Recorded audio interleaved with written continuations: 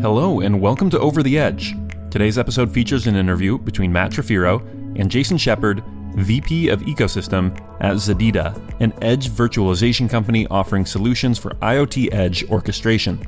Jason left his role as CTO of IoT and edge computing at Dell Technologies last year to join ZEDEDA with the stated goal of bringing IoT out of its AOL stage.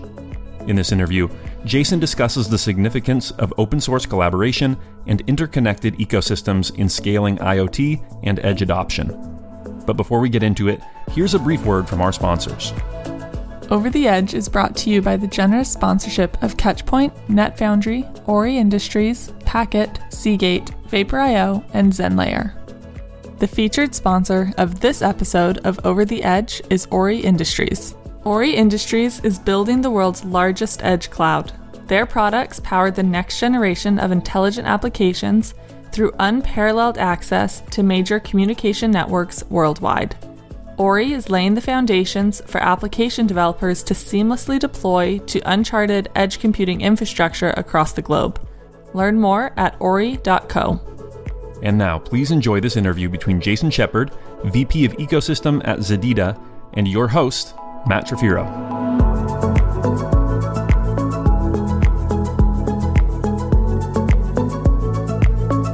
Hi, everybody. I'm Matt Trefiro. I'm the CMO of Vapor.io and also the co-chair of the State of the Edge project at the Linux Foundation. And I'm here today with Jason Shepard, the VP of Ecosystem from ZEDEDA. How are you doing today, Jason? I am great. Thanks for having me. Yeah, terrific. So before we get into all kinds of interesting things, Edge and IoT and Linux Foundation and ZEDEDA, I just like to start at the beginning. How'd you get into technology? Yeah, well, if we start at the beginning, first the Earth cooled, then the dinosaurs came, and then no, but I've always been interested in tech. Like I made my parents crazy, pressing every button I could find, and got into tinkering things and building RC cars and just all kinds of stuff. And I was better at taking things apart. Yeah, not putting them back together. I've just always been interested in technology, but more so for how it impacts people for good, not necessarily like all the nuts and bolts in all cases. Although I am technical, I would always say like if it's fuzzy, I'm on it. So I've kind of been fortunate to get onto a lot of different tech trends. I started actually as a mechanical engineer, following in my dad's footsteps. But then as I kind of progressed through things, I decided purposely to get more into the software side and really combine that with the business side. What kind of mechanical engineering were you doing? Actually, my first job was at Dell, where I basically designed, with the teams, the sheet metal and plastic enclosures for the PCs, and did that for a number of years. And then I went to the startup world, a company called ClearCube. Actually, initially it was a company called Wavefly that was doing really cool stuff, a little ahead of its time. It was like an MP3 player that you would stream audio from your computer, where you downloaded a bunch of stuff from Napster to your home stereo. So kind of like a home stereo experience, but for MP3s. At the worst time to be doing anything related to MP3s when Napster got shut down. And so really fun experience, but short-lived. And then went to a company called ClearCube in Austin, where I just started wearing a bunch of different hats, as you do in a startup world. And then I went back to Dell, and I was about 13 years at Dell and just really enjoyed working there. Great company, was always kind of on the leading edge of new tech trends, various roles in CTO and R&D and whatnot. And that's when I kind of transitioned. And in 2014, we're like, hey, what do we want to do with this fuzzy IoT thing? And so blank sheet of paper, started from scratch and built up, the strategy with the team. This was pre-EMC acquisition. So then all of a sudden that little acquisition happens and it just grew. And I just proactively with the team started building up our partner ecosystem. Got EdgeX Foundry started in July of 2015, which, started as an IT idea internally. And that just hit 5 million downloads out in open source as a sister project to both State of the Edge as well as Eve that ZEDEDA contributed. And just, the whole point, long story short is, it's fill gaps, go be curious, don't step on people along the way. That's not cool. But just, I always tell my teams the best way to get a job is already be doing it. Yeah. And so just been able to kind of morph over the years and IoT. And then of course now it's fashionable to call it edge, but there's a lot of edges. And of course that's why we're working together and why you guys are doing important work with the glossary. And, it's just continuously improving and surround yourself with good people. That also help you improve. Yeah, that's awesome. And, you mentioned IoT. I'm trying to think of the year that I first came on my radar. It was probably 2014, 2015. That was when it really started kind of picking up. I mean, obviously IoT was coined in 99, Internet of Things, but at that time we had a lot of customers starting to come to us. And again, this was at Dell, and they're like, I want to buy some IoT. Really? What color would you like? Right. I mean, it was just like, because IoT is more of a concept than a thing per se, even though it involves quote unquote things. And ultimately, when something is a buzzword when people talk more about the technology than the actual use cases. Yeah, isn't that the truth? So 2014, 2015, it was like, hey, buy my IoT platform. And it was like, the joke then was 150 IoT platforms. And now then it turns into 450 as the running joke. But it's like, well, what should I do with it? It doesn't matter. Just buy my platform. And then you can figure out what to do with it. Then in 18 or 19, you started hearing people talk about outcomes, and let's talk about use cases and flip it the other way around. And ultimately, everything I've been doing with lots of really good people in the industry, YLF Edge and all that, is we need to drive standardization to scale this thing. And IoT, it's as much a business question as it is technology. Is there reason to network things and add risk and complexity to my life to get value? And open always wins in the end for scale. Would Dell, as a great company, ship a PC every second of the day if it costs $1,000 to connect your keyboard? No. You need to democratize the South to monetize the North, so to speak. South being southbound connectivity, in the IoT sense. And so, we got involved with the EdgeX stuff, of course, and then LF Edge. That's why I chose to come to ZEDEDA. Again, Dell's a great company, but it was just kind of like, time for a change. Wanted to get back in the startup world, and it just felt like the right thing to do. I knew the guys when it got to the point where I could replace Dell on my blogs with ZEDEDA. I'm like, well, maybe I should just come work for you guys, because we're very philosophically aligned around the importance of open. Imagine if one company owned the internet, maybe it wouldn't have worked out so well. Sometimes it feels like 3 companies on the internet. Yeah, well, true. But the ultimate goal here is interconnected ecosystems. More, IoT is sort of a misnomer. Internet of Things, it's a series of increasingly larger intranets that, as you find business value and you can manage IP protection and privacy and all that, you're going to find entirely new ways of things coming down. I like to say we're in the AOL stage of IoT right now, just kind of getting things online. we're getting plastic discs in the mail that we throw out. Getting CDs in the mail and whatnot. But at the same time, and it's not even a technology problem right now. There's fragmentation, of course, but the problems I've seen over the years, I've been doing this for 5 years, as we said. Number one, it's a business problem. Is there a reason to do it? There's a lot of solutions looking for problems out there. Number two, it's a problem with people. People are your greatest asset, out there, and then comes data. But, the old IT versus OT equation, line of business often drives things. OT, operational technology, been running processes in the physical world for a long time, completely isolated from networks, because it's, things go boom in the OT world if you have a breach. But meanwhile, you have to connect that stuff to get, visibility and drive some analytics and drive change. And it's not about who owns stuff. It's about what are their capabilities. Meanwhile, even with an OT, like the production person would compete with the quality person, because to increase quality, sometimes it reduces throughput. The safety person, could conflict. And then even in the IT world, the PC people don't necessarily get along with the server people. So, you're not going to put, your VDI PCs in my server room. We see it across the board. And so people is one of the challenges, because also IoT data from the physical world exposes dirty laundry. Yeah. I didn't really realize that I was that inefficient. And so, and case studies always become hard. It's like, would you want to share that you were that terribly inefficient? You didn't know that pump was running down in the basement, 24/7. Anyway, so just there's that. Then you get into fragmentation. Then you get into security as a challenge. If you don't solve problems 1 through 3, business case, people, technology fragmentation, which of course we're addressing in LF Edge, another great consortia efforts out there. If you don't have solve problems 1 through 3, you don't have a security problem, because you're not doing anything. Right. So nothing worth breaking into. So, that's one of the things I like about you, Jason, is everything's so high bandwidth. I think I've had some of the most compressed 5-minute conversations with anybody. Well, there's a lot to unpack there. So I'm going to pick a few threads to talk out. Partly because you and I have been in this a long time, and we can talk a lot inside baseball, but I think many of our listeners are broader. So let's start at the highest level. So Internet of Things.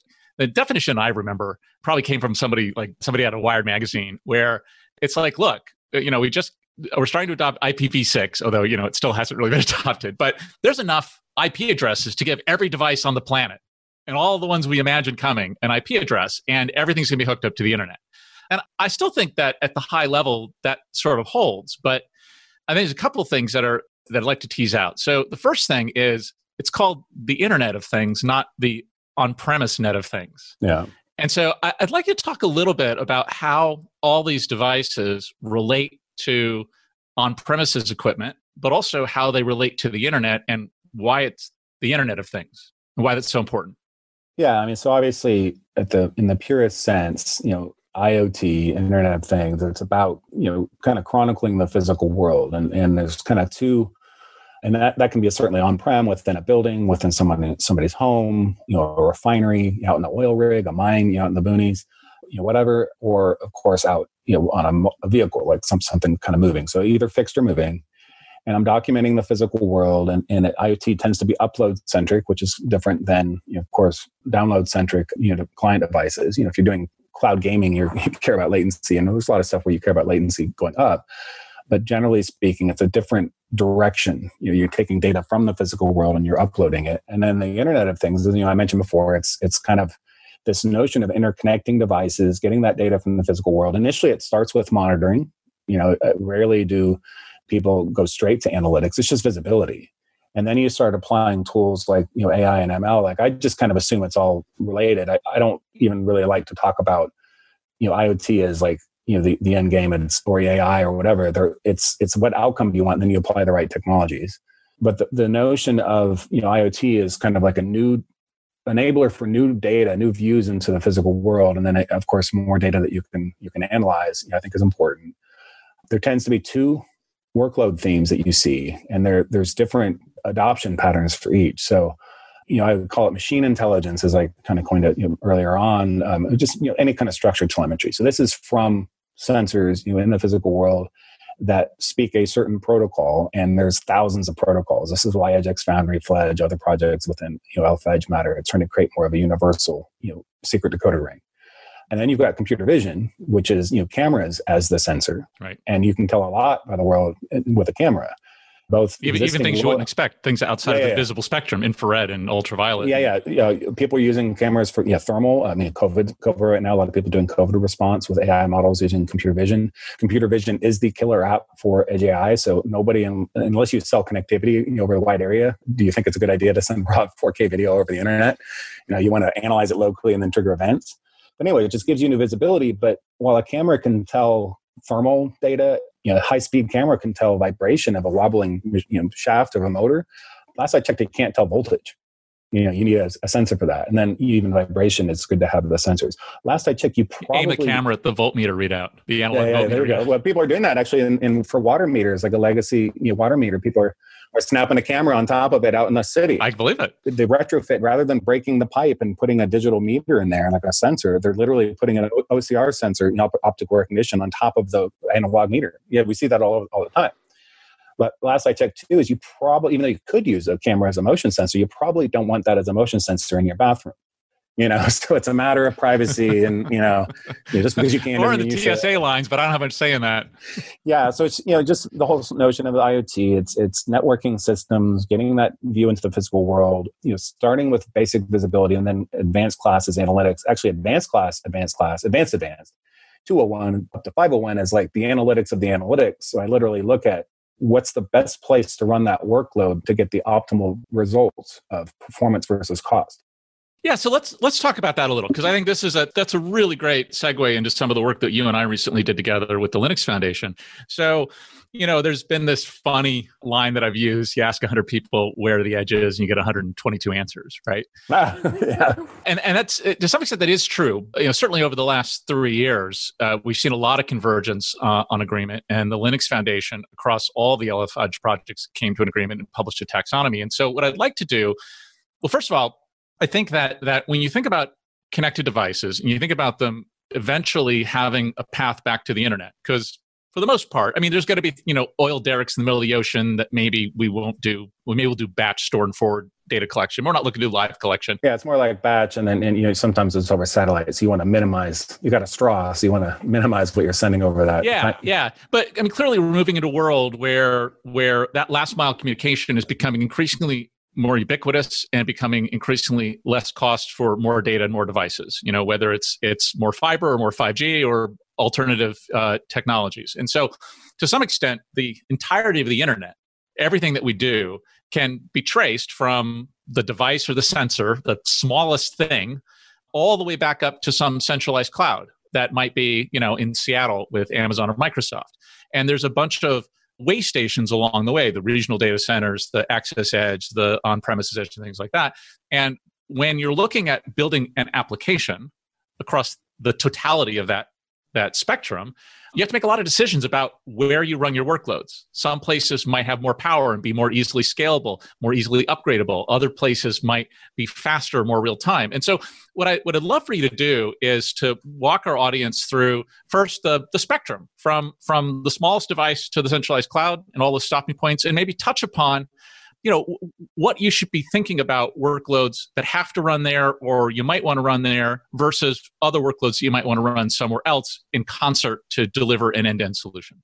Yeah, cool. Yeah, so definitely. So obviously we worked quite a bit on this taxonomy paper. So kind of how I'll outline it is basically, how we outlined it in the community within LF Edge, this taxonomy paper that was just released recently. You can find it online, LF Edge taxonomy white paper.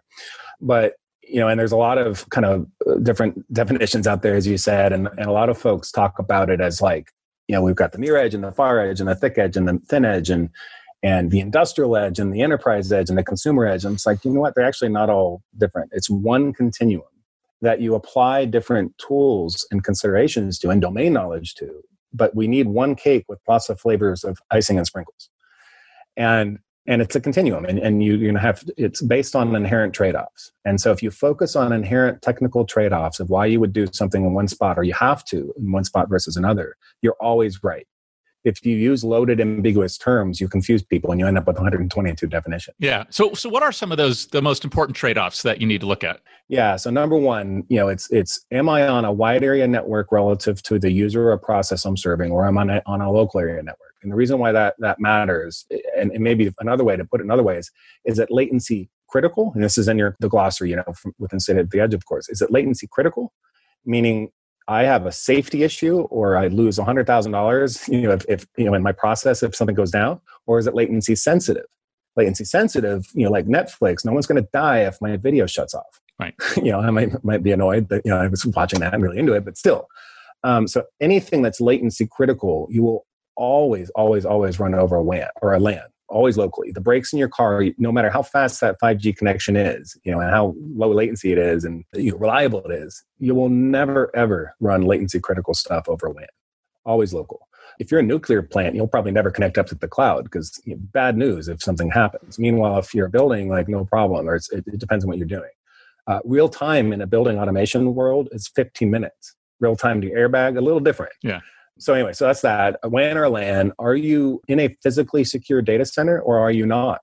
If you are in a physically secure data center, whether it's colo or a traditional on-prem data center up in a cloud that's like Fort Knox, to get into any of those public clouds, it's different than if you're a box distributed out in the wild and someone can put their hands sitting on a street lamp. Yeah, it could be out in a public right away. It could be in a closet in a retail store. It could be your smartphone. Of course, that's also part of the continuum. It's not just about IoT by any means. The Edge continuum includes both client-based devices and IoT gateways, servers, whatever. So that's physically secure. So as we define in this taxonomy, so you've got, you mentioned some of them. So you got the public clouds, and you've got the internet exchange, and you've got the regional edge, you've got the access edge, and it's kind of moving hops closer to that boundary condition. And then all of a sudden, you're on a LAN. It's a last mile network, and then you're on a LAN. On-prem data center is the first step, but guess what? That still uses pretty much the same tools as in the cloud. We are seeing some evolution of those tools, like including Kubernetes extending down. I got to manage distributed clusters, but it is still physically secure, locked up data center in your traditional building, or a micro-modular data center sitting outside the building if you needed some more real estate. Right, or I roll in an Outpost box or an Azure Stack rack. Sure. Yeah, so those are generally, the latter could be even not as physically secure, but generally physically secure. Then you get into where I'm outside of a data center, in the places I mentioned, distributed. I don't necessarily, not only can someone walk up to that box, I got to make sure that you can't load malware in it locally. You do not want people to locally log into it. You have to go through some sort of console. You want to use root of trust like TPM and the like. But you don't necessarily know what the network is. You don't often own the network when you're distributing, especially as a managed service. It depends on who you are, whatnot, like the network within a building. So you can't rely on a firewall, per se, like you do in a data center. And so, like what we're doing with Eve within LF Edge, and of course, commercially, with my company, like you have to have distributed firewall capabilities. You need to be able to say this app can only talk to that cloud, and this app can only talk to that app, and a zero trust security model is part of it. So it's like, only based on a set of checks and balances do you enable different access. When you say you don't own the network, who's the you in that situation? Yeah, sorry. So as an example, so we have a customer that we've been working with. Okay, so if you're like a service provider, a wireline or a telco or otherwise, you own your network. Yeah. That's a given. But if you're a wireline if you're a telco service provider and you put CPE equipment on-prem, but then beyond that, you don't own that network. Yeah. Whatever network they have on-prem.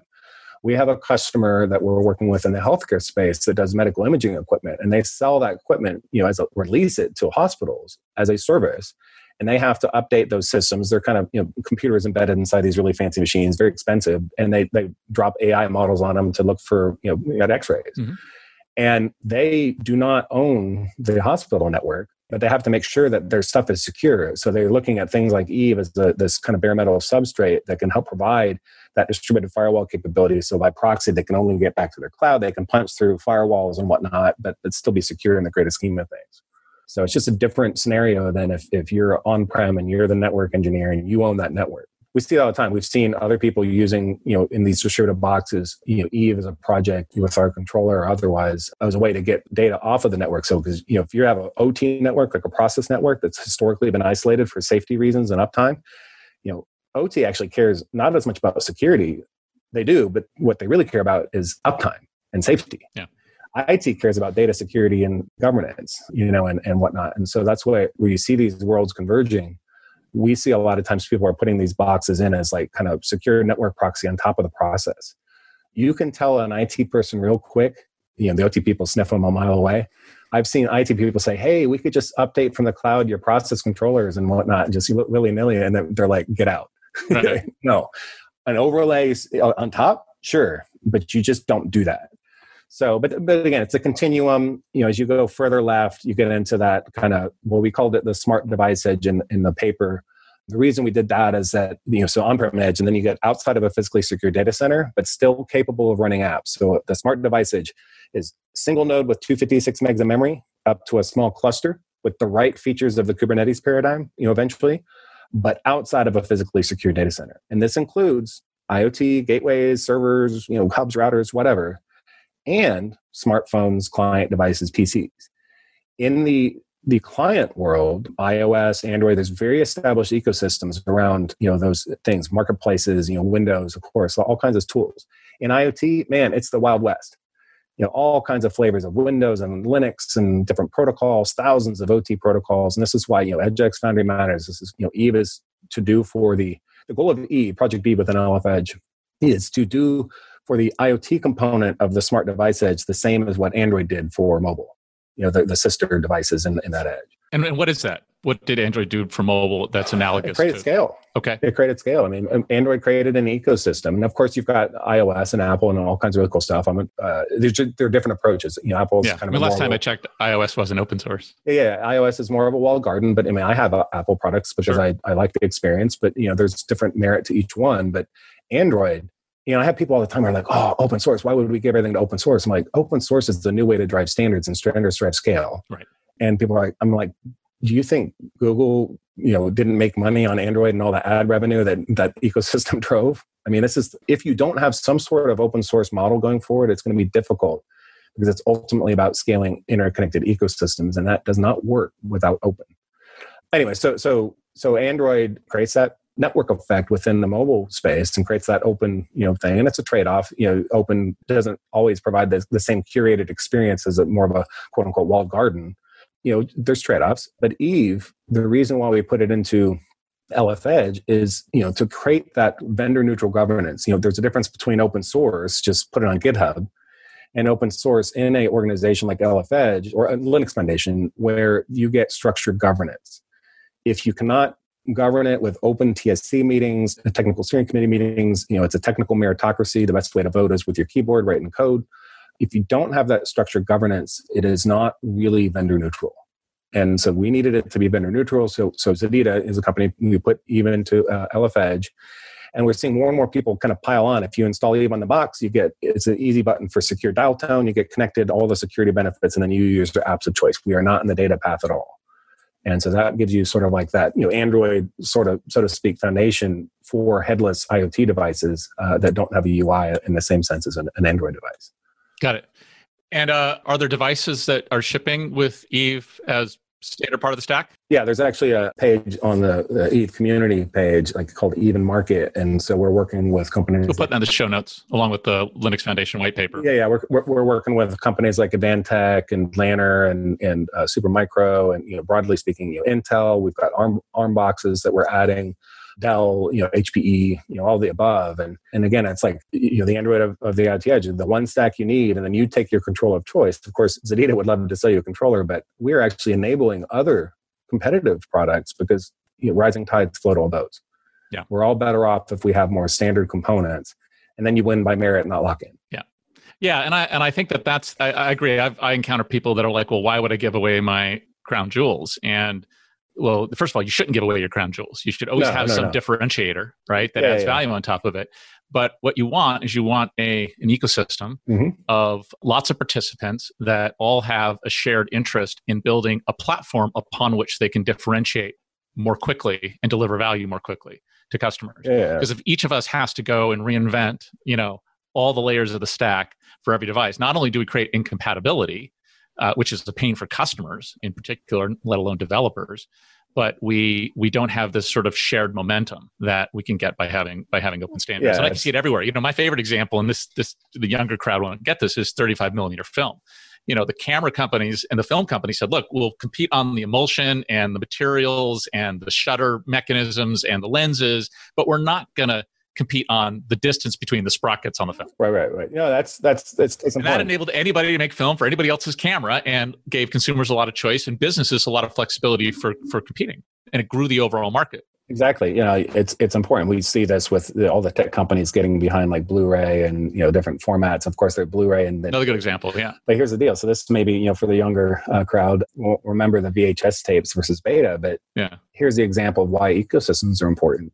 Beta was the superior technology to VHS, but VHS went after the studios and got them to sign on to produce the content, and the content is what wins. And so that's why VHS went out. And Beta was still used kind of behind the scenes as the format for like studios and like TV studios and stuff like high-end equipment. But it's about ecosystems, and you build one, join one, but either way, be a part of one, or you're going to struggle going forward. Yeah, that's really interesting.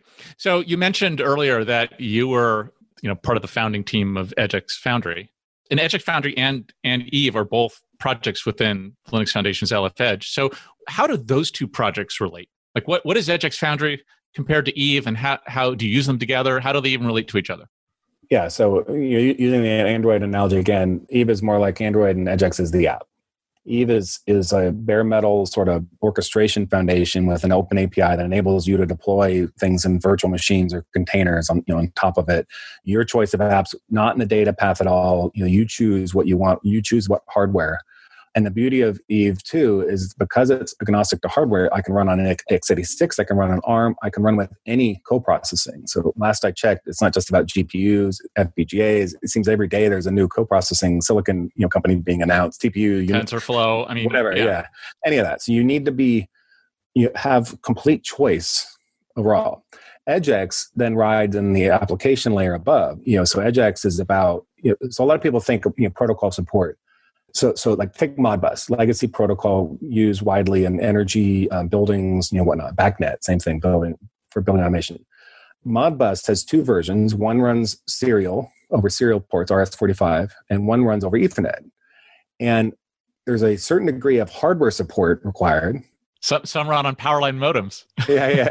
What some people don't realize is that there's lower level supporting serial does not mean you support Modbus. It means you support the transport, but there's an application layer protocol. So it's almost like the telephone wires, then the people talking, and then the dialect, the specific dialect you use is that last little bit. And that's what EdgeX does. When that power meter, what does it mean? What's the semantics for voltage and a current and whatever? Today, of 400 and something IoT platforms, every single one of them writes that protocol different.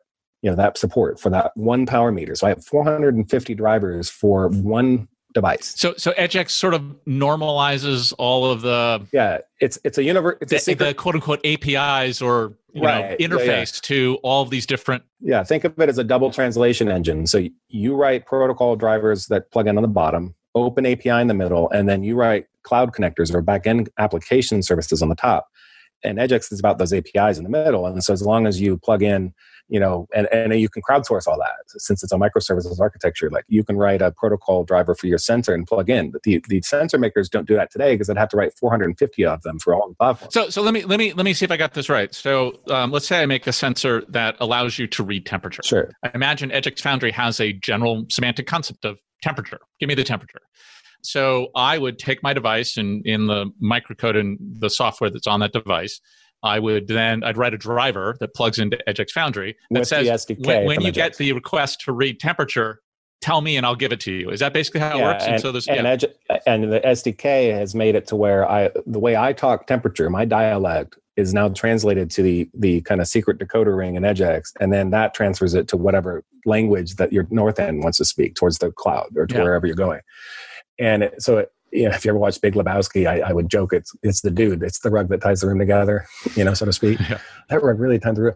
But also, it's just, and we were very careful when we started that we did not want to pick a data model in the middle.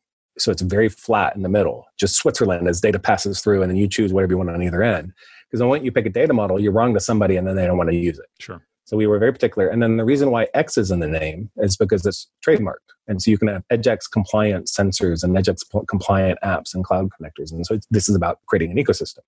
But all of that rides on top. Who governs the certification? There's a program spinning up within the EdgeX technical committee within LF Edge. So then it becomes vendor neutral. That's another reason for it to be under open source governance is a lot of times those certifications become political. And Well, and open source in general has just become it's the modern way to drive standards. It used to be that I get a bunch of people together, Geneva or otherwise, we talk a lot, we write a document, and then people do stuff to that document. Well, it turns out I can run code. I can't run PowerPoint or whatever, like a document. And so collaboration in open source, that shared technology investment, as you mentioned, I picked up this word, I can't remember from who, but I'm like, it minimizes undifferentiated heavy lifting. Right. Yeah. Stop doing that. That's right. Start focusing on value. That's right.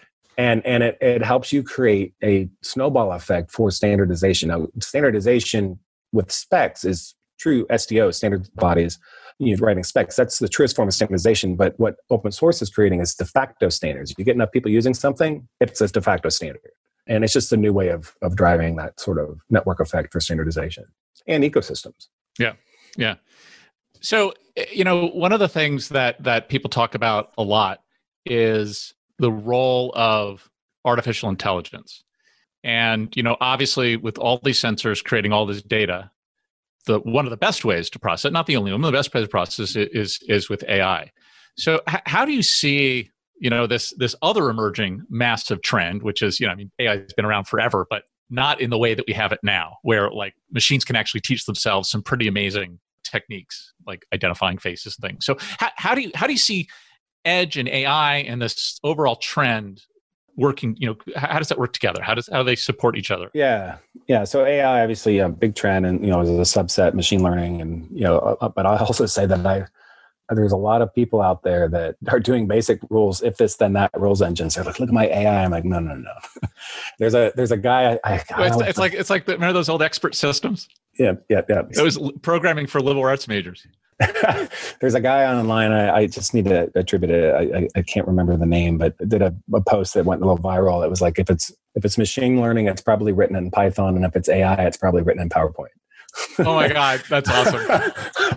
So good stuff. But AI is definitely coming into its own. I mean, a lot of this co-processing, a lot of the compute power is helping. Building these neural networks. There's standardization happening. Things like Onyx, helping you kind of bridge standards. Of course, TensorFlow, really picking up. So a lot of AI happens initially in the cloud. I mean, that's where the deepest of deep learning is going to happen. The scalable compute. But then as people start to realize the bandwidth problems, latency issues, privacy issues in terms of data sovereignty issues. This is why you're seeing those tools extending to the edge. And like we said before, it's a continuum. to prepare for AI world, you need to be investing in a variety of abstractions. So starting at the foundation, I mean, this is why Eve matters, why projects like EdgeX, there's a lot of good stuff out there, of course. It's not just about those, really LF Edge in general. The last thing that you virtualize, the greatest asset's your people, second biggest asset's your data. And the last thing to virtualize is data. And if you separate data out from applications, and then of course applications out from infrastructure, and you make the right investments in portability across that continuum, I don't need to know today, where I'm going to be running my AI models. I can kind of move them as we go. You're going to start in the cloud, and certainly your training. And then maybe I deploy an inferencing model to the edge because, like I said, with computer vision, I want to send events. There's a car parked there for 4 hours. That's an event versus here's a video of a car that just ate up your server bandwidth, your network bandwidth. So that's important. So Edge AI, the killer app is computer vision. High bandwidth, same as, using AI to analyze for that little tick in the machine with, vibration data. If I'm running 1,000 hertz or 8,000 hertz, 8 kilohertz of vibration data to look for the little needle in the haystack that says this motor is about to fail in a month or two or weeks or whatever, I don't want to send that high bandwidth data over the web. I want to analyze it and say, hey, got a problem, send a partner to tech. So we're seeing that happening. And so AI, so number one, it's part of the continuum. Edge AI, we also see, of course, it's about investing in cloud native principles everywhere you can. So this notion of containerization and platform independence. And you do not want to hard couple any given edge data source to any given backend, because then you're kind of locked into these silos. You need to so there's all these layers of abstraction. But, the key considerations for Edge AI, it's standardization. How do I deploy all those models and make sure that they're not deviating? How do I prevent false positives or just, detections? You can go Google Chihuahua AI muffin, online, and you'll see like pictures of AI messing up. It looks like a blueberry. It looks like they said this is a Chihuahua, but actually it's a blueberry muffin. Can I tell the difference between a car, a bicycle, and a lamp? Sure. But it's a little harder when you get into some of those weird things. Ultimately, though, with AI, it's about domain knowledge. Data scientists don't have the domain knowledge. They just know how to program AI, those tools. The algorithms for things like facial detection, license plate detection, how old is that person, demographics, is it a car, a lamp, or a bicycle? That's going to become commodity. They're already kind of becoming commodity because people are exchanging data, training, things. Long-term AI will be about creating models for very specific contexts. That part geometry on that line for quality control. This interface for that, thing, this particular medical field. And so that's where, I would caution people that are getting into AI. It's a great space. I mean, it's super, super important. But at the same time, don't do undifferentiated heavy lifting. Go after the value areas. And that's why you're seeing open source also really bringing up, the AI thing. And people just getting to good data is a trick, in the US, especially when you have to watch for privacy and all that. There's other regions of the world that don't really care about privacy so much. And so they're ahead on AI because they've got massive sets of data that they're training their algorithms with. And so, it's all part of ethical AI, big consideration. But knowing that model is deployed and you don't have weirdness with the camera angle changing and the lighting conditions bad, and then all of a sudden you got a Chihuahua instead of a blueberry muffin. Right. Yeah, one of the things that, people often ask me, what do I see as the drivers of edge computing? And there are a lot of drivers, and it's a pretty complex emergence. But one of the big drivers is we're moving from a world of humans talking machines to machines talking machines. Yeah. And one of the things that people that aren't down in the weeds like you and I tend to be don't tend to realize is just how much the scale changes. It's not just like things get a little faster, the data gets a little bigger, right? If you think about a billion sensors generating petabytes of data, a petabyte is 1 million terabytes. Right. And they're always on. There's not enough fiber.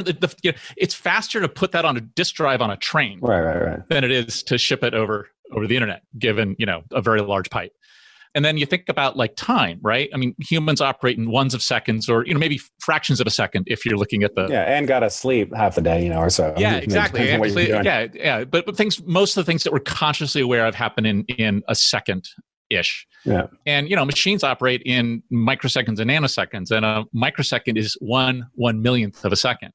And so if you're trying to process, many terabytes or petabytes of data, in a few millionths of a second, you're going to have to do it. Well, first of all, much closer to the device. And you're going to have to do it with tools that are only now coming into common existence, which is, servers that can handle that kind of data in real time. And, one of the examples that you brought up earlier was the autonomous car. And I don't know, maybe autonomous cars are coming out, it's sort of going out of favor because we all thought they were going to be here in 2020. And I think the dust is settling and everybody realizes, no, we're a decade away, certainly for urban navigation, right? Yeah, people are using the term assisted driving. Yeah, exactly. You can see the world change. But I think what's interesting is, today's autonomous cars, for the most part, have all of the processing on the car. They've got all the sensors on the car, and the car truly is autonomous. It's designed to be disconnected, frankly, because there's no network to support it. Yeah, they're data centers on wheels. And that's also the best way that they can, at that scale, collect and process the data, because you basically put a data center on the car. Yeah. Now, you don't have to think very hard about that to realize that that is not the most cost-effective way to deliver autonomous driving to the masses, right? You can't put $250,000 for the servers in a car and charge $20,000 for it. So obviously, all these things will be size reduced and cost reduced, but also there's a set of functions that can improve the experience that can happen, in the cloud, so to speak, probably an edge cloud, so that it's low latency, but they don't have to happen in the car. I mean, obviously, you want the braking system that stops you from crashing to happen on the car. But let's look at an example where I'm approaching an intersection. My LiDARs can't see around the corner. There may be other cars coming or pedestrians or some other object coming. If my car is talking to a nearby server that's looking at traffic flows and people from other directions, it can tell my car that you probably should start gradually braking. So even though the car would still stop me safely when it could detect the thing around the corner, hopefully, it might cause a very uncomfortable ride. Whereas if you've got some intelligence. So it's really interesting how, with cost and features and capabilities that we're going to be making these decisions about where we place these workloads, because some of them can run on the device and should run on the device, and some of them can run other places. And I think it's going to change pretty dynamically over time. I'm just interested if you're seeing any trends. See a mix. Yeah. Oh yeah. You're going to see a mix. If it's latency critical, it's going to run on a LAN. So a LAN, in the case of a car, is the car. Yeah. And then if it's latency sensitive, like approaching the intersection, but I can augment, the decisions that each car makes, plus the person that's looking at their phone about to walk in front of that car at the intersection, maybe. I can alert all three parties, in the moment, using that, what do they call it? Cellular to vehicle to everything. There's like a new trend or whatever, something like that. Yeah. There's vehicle to vehicle networks and vehicle to infrastructure networks, and probably both are going to exist. And which you also need open standards for, by the way. But anyway, certainly. But so you're going to see that. So infotainment, anything around augmented reality for heads-up displays, things that augment your experience, you'll always want to run. But more often than not, you'll want to run further up the stack at the access edge, regional edge, whatnot. Some colo location like what you guys do. But you're going to see a mix. Yeah. And it really, meanwhile, privacy. So a lot of people too think, it's all computes happening on servers. Well, guess what? Increasingly, it's happening in constrained devices. That last edge as part of that continuum. Tiny machine learning, tiny ML is a big trend. Just over the past 6 months, there's all kinds of talk about it. Easy example. Hey, Alexa. In theory, Alexa is not talking to anything. I mean, basically, Alexa doesn't. Everyone's all worried about it. It doesn't have any internet connection until you say, hey, Alexa, and there's a tiny algorithm inside of a chip that says, wake word. Okay, now make the connection. And so that's a good example of tiny ML. So you're going to see more of those very fixed function things happening everywhere. In general, too, AI is today, it's a little bit of a misnomer because true AI to me means you have emotion, you've got morals and ethics and all that. That's like why the human, that's a big distinguishing factor for people. But AI today is more about, can I program a very complex set of rules into a model, like speed, distance, road conditions, lighting conditions, everything, and for a car braking at an intersection, things that are constrained by a structured set of rules. But then there's the old thing about like, hey, do you run yourself into a tree or do you hit the one none or like whatever? None of that anyone should ever have to decide. But we see those types of decisions that AI is just not. That's not the same thing. I don't know. Something you said earlier just reminded me. So a lot of people are kind of in this innovator's dilemma, right now. Just in terms of how do you pivot to change? Like I do a lot of conference stuff, as you do. You maybe not so much. It's a lot more virtual these days, but still. And when I talk about technology to people that are just sort of in a different industry, like maybe I'm talking to a bunch of people that do the building maintenance or something, and they just have their world, and the IT people have their world. often I get the bunch of people staring at me with the arms folded, like, I don't like you because you're talking about things that make me change. Right. And then you throw the Uber logo up and say, look what they did to taxis in 6 months. Yeah. The whole industry. So I was on, it just something reminded me about this. I was on the phone with it was the connected machines, more and more machines being connected. So I was on the phone with a very large payments processor. I will not name the name. They do like the payments in stores and whatnot, credit cards and stuff. And I knew that they'd gotten really impacted by Square, people like that, to completely change the game into mobile payments. And I'm like, I thought about this ahead of time. So I get on the phone and they're trying to figure out their IoT strategy. It was clear that they're just like, I don't know. And they were like, I don't want another Square to happen to us. I'm like, oh yeah, I can imagine that really kind of impacted you and you want to go figure it out. And there's like, we just don't know what to do. And, it's kind of stuck in the innovator's dilemma. Like if we just do what we've always done better. And I planned this for the end of the call and I said, hey guys, I got to go, but have you thought about when machines start making payments?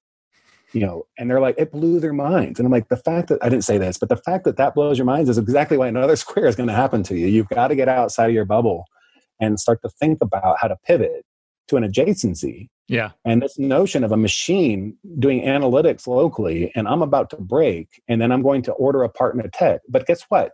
That machine is talking to another machine across the network, and then you're coordinating. So don't just send out the tech to that machine. This machine is going to break too in the same region. So drive out once and replace both parts. You know what? This machine is so broken. You've replaced the parts so much that replace that machine, it's going to cost you less over 3 years. Yeah. These are those interconnected, decisions that you start seeing. And we're not at that point yet. Today it's just like, what's going on with my machine?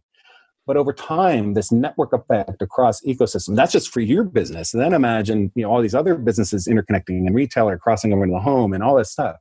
This is the true power. That's why the last thing, I had done before coming over to ZEDEDA, and we're continuing to work on it, with a bunch of folks, is, announced this project called Alvarium, which is around this notion of data confidence fabrics. How do I send data across networks with measurable confidence? Long story, but it's basically, how do I start to enable what I've always kind of called the holy grail of digital, which is basically maintain privacy and IP protection, but sell stuff to strangers, data, resources, and services to people I've never met. That's ultimate scale. And you cannot take people out to dinner fast enough to build the trust. You must have technology to help you. And it's not just about ledger. It's all of these layers: root of trust, open APIs, immutable storage, ledger, confidential computing, system level trust. And that's what Alvarium is about. So there's a really cool video that we produced online at alvarium.org, but lots of stuff out there. I mean, I can go on and on and on. Yeah. I'm like the micro machines guy. Well, I mean, we're almost at the end of the interview, and I kind of wanted to ask you two more questions that will have you draw on the length of time you've been in Edge and IoT. And so I guess the first question is, if you think about, the arc from 2014 to today, what's been the biggest change you've seen? I think the biggest change, aside from just people starting to realize where the right use cases are versus, hey, isn't that neat? But just because you should doesn't mean you should, or just because you can doesn't mean you should. I think the biggest change is people having gotten out of their systems that it's a good idea to trying to own everything. What happened, why we got to 450 platforms, is that everybody rushed to build all those platforms. But really, what it's is that a real number? It was the running joke. It probably peaked at 500. I don't know. When we started EdgeX, we actually thought internally at Dell, we're like, hey, do we make our own platform? And then I'm like, no, I don't want to be the 201st platform. Yeah. We decided as a team that this needs to be open. Dell's a long history of open stuff. I mean, it's one of the main reasons it's a great company, but still, it's like we don't need all these platforms. We need necessarily unique hardware and software. We need people offering great services and people with domain knowledge. And so one of the biggest things I've seen, and why we started EdgeX, why I helped with you shape LF Edge and a bunch of great people, is that we've got to get away from everyone trying to do everything. Because they're all like, I'm going to be in the data path. I'm going to own everything. It's going to be awesome. And then they realize, holy crap, that's hard. We need to band together. And maybe I should do one thing really well. And so the way I'm building up the ecosystem with the team at ZEDEDA is I want an entourage of problem solvers that plug into more of an open core model. Really good experts that augment our own security benefits, really good AI companies, really good people that do clouds. I mean, we're working very closely with Microsoft and others, for example, integrating with those tools. Really good hardware providers. It takes a village. Yeah. Anytime anyone does everything, rarely do you do one thing well. Yeah. And that's the biggest change I've seen over the past 5 years is people realizing maybe I should have a go-to dance move. Yeah. Well, and I certainly am feeling that too, that sense of like, okay, a lot of these things that felt loosey-goosey a couple of years ago are starting to get traction and meaningful collaboration and meaningful interfaces and meaningful products. And so I guess looking forward, if you could wave a magic wand, like what's the one domino you would topple to accelerate all this goodness that we imagine is going to come out of the future with edge computing? Oh, yeah, that's a tough question. I think one of them is just continuing on this interoperability thing, but I think the next big domino to topple, why we kind of tried to get ahead of the curve a little bit, as a thought leader at Dell and while we're working on it, there's other great efforts like the Trust Over IP Foundation. There's all this. The next domino that you have to solve is trust. You've got to figure out a way to scale trust over heterogeneous networks where none of this stuff will ever work. Do you feel that problem is still unsolved? Oh yeah. Well, now, I mean, we've got a path, and some of it's just going to be. Where's that going to come from? Is this something that's going to come out of? It's going to come from a variety of different consortia efforts, open source collaboration. I mean, we put Alvarium into as a Linux foundation. It's a seed project. It's still kind of bootstrapping and all that. What's the name of that? Alvarium. Oh, the Alvarium with the video. Yeah, we'll put that in the show notes too. It's Latin for beehive, like interconnected honeycombs. But the video is really cool. It shows how like a day in the life of how you go across all these things. It has the intersection showing cars sort of blah, blah, blah, talking to each other intersection. It shows retailers coming into the home. There's a reason there's a service provider in the middle of it, because service providers, massive opportunity to become a service provider for service providers. Who owns the trust in the home? Well, today, I know my UPS driver by first name that goes to Amazon. Amazon's great, but how do you change the game? You make it to where nobody owns a trust. Imagine a home gateway that you could drop in retail apps and healthcare. I would certainly feel a lot better about introducing new technology into my life. Right. Yeah. And there's no way that those things can cross-pollinate the apps. Only when you set the terms, and so the Alvarium video goes through all this stuff. Only based on privacy terms you set. And generally speaking, as consumers, if you get value and you trust it, your privacy, you'll give up some privacy. And, if I told you 10 years ago you would leave location-based services on your phone, you'd think I'm crazy. Yeah. But most people do today because they get value. Yeah. Where's the nearest pizza joint? Whatever. So this is going to evolve. But the biggest domino to fall for that is, number one, it's about interoperability. Number two, it's about building trust at scale by using technology to help you. And that's what Alvarium is about. That's what these other things. That's much further out. But the thing I always tell customers, in my role, so I build ecosystem and just help with our thought leadership. You will never, quote unquote, scale to the grail. I needed a rhyme. Actually, I got a slide. I joke. It's like the shake and bake and Talladega Nights. When they're shake and bake, scale and grail. You'll never scale to the grail if you don't take an open path. Even if right now it's about solve some simple problems, create some value. Increasingly, be a part of an ecosystem, see this network effect, but you'll never get to the ultimate goal of just entirely new business transformation across many markets. And this just sort of mashup of everything if you don't have an open base. That's why what LF Edge is really important. That's why we're all working on this stuff. And then let's go make some money around the wheel. Yeah. Yeah, that's totally great. Great way to end it. So Jason, thank you so much for joining us today. It's been a great show. And how can people find you online? I'm on Twitter. An old bandmate of mine nicknamed me Def Shepherd way back when, after Def Leppard. And I love it. And the listeners can't see this. We're on Zoom recording this, but Jason's sitting in a room surrounded by instruments. I think I count at least 3 guitars and a drum set. 5 guitars. Yeah, so I play music. You can find me online too as my band. I'm not going to overly promote it, but easy to find. But people always ask about Def Shepherd. I love it. My office is my home studio, and people are like, "Where'd you play music?" I'm like, "No, I'm in Austin. When you move here, they just give you all this stuff." That's right. That's right. Hey, take the last owner left it. He was moving out of Austin. He can't take his instruments. Yeah, it's a music town. Just take this stuff. You want a drum set too? Yeah, here's a ukulele. Okay, so Def Shepherd on Twitter. Obviously, you're involved in Linux Foundation. People can find you in the community there. Yeah, easy to find. Yeah, board member there as well. And so I'm easy to find online, generally speaking, and whatnot. And, I'm always up for a conversation. It's just, like I said earlier on, this is about collaboration. It's about surrounding yourself with good people, the network effect, and, everything else follows. Terrific, Jason. Thanks a lot. All right, have a good one. That does it for this episode of Over the Edge. Over the Edge is made possible through the generous sponsorship of the Magnificent Seven: Vapor.io, Packet, Seagate, Catchpoint, Ori Industries, ZenLayer, and NetFoundry. If you're enjoying the show, please take a moment to subscribe, rate 5 stars and review, and share the show with someone you know who might enjoy it. To get in touch with the show, email us at team@overtheedgepodcast.com. Thank you for listening. Ori Industries is building the world's largest edge cloud. Their products power the next generation of intelligent applications through unparalleled access to major communication networks worldwide. Ori is laying the foundations for application developers to seamlessly deploy to uncharted edge computing infrastructure across the globe. Learn more at ori.co.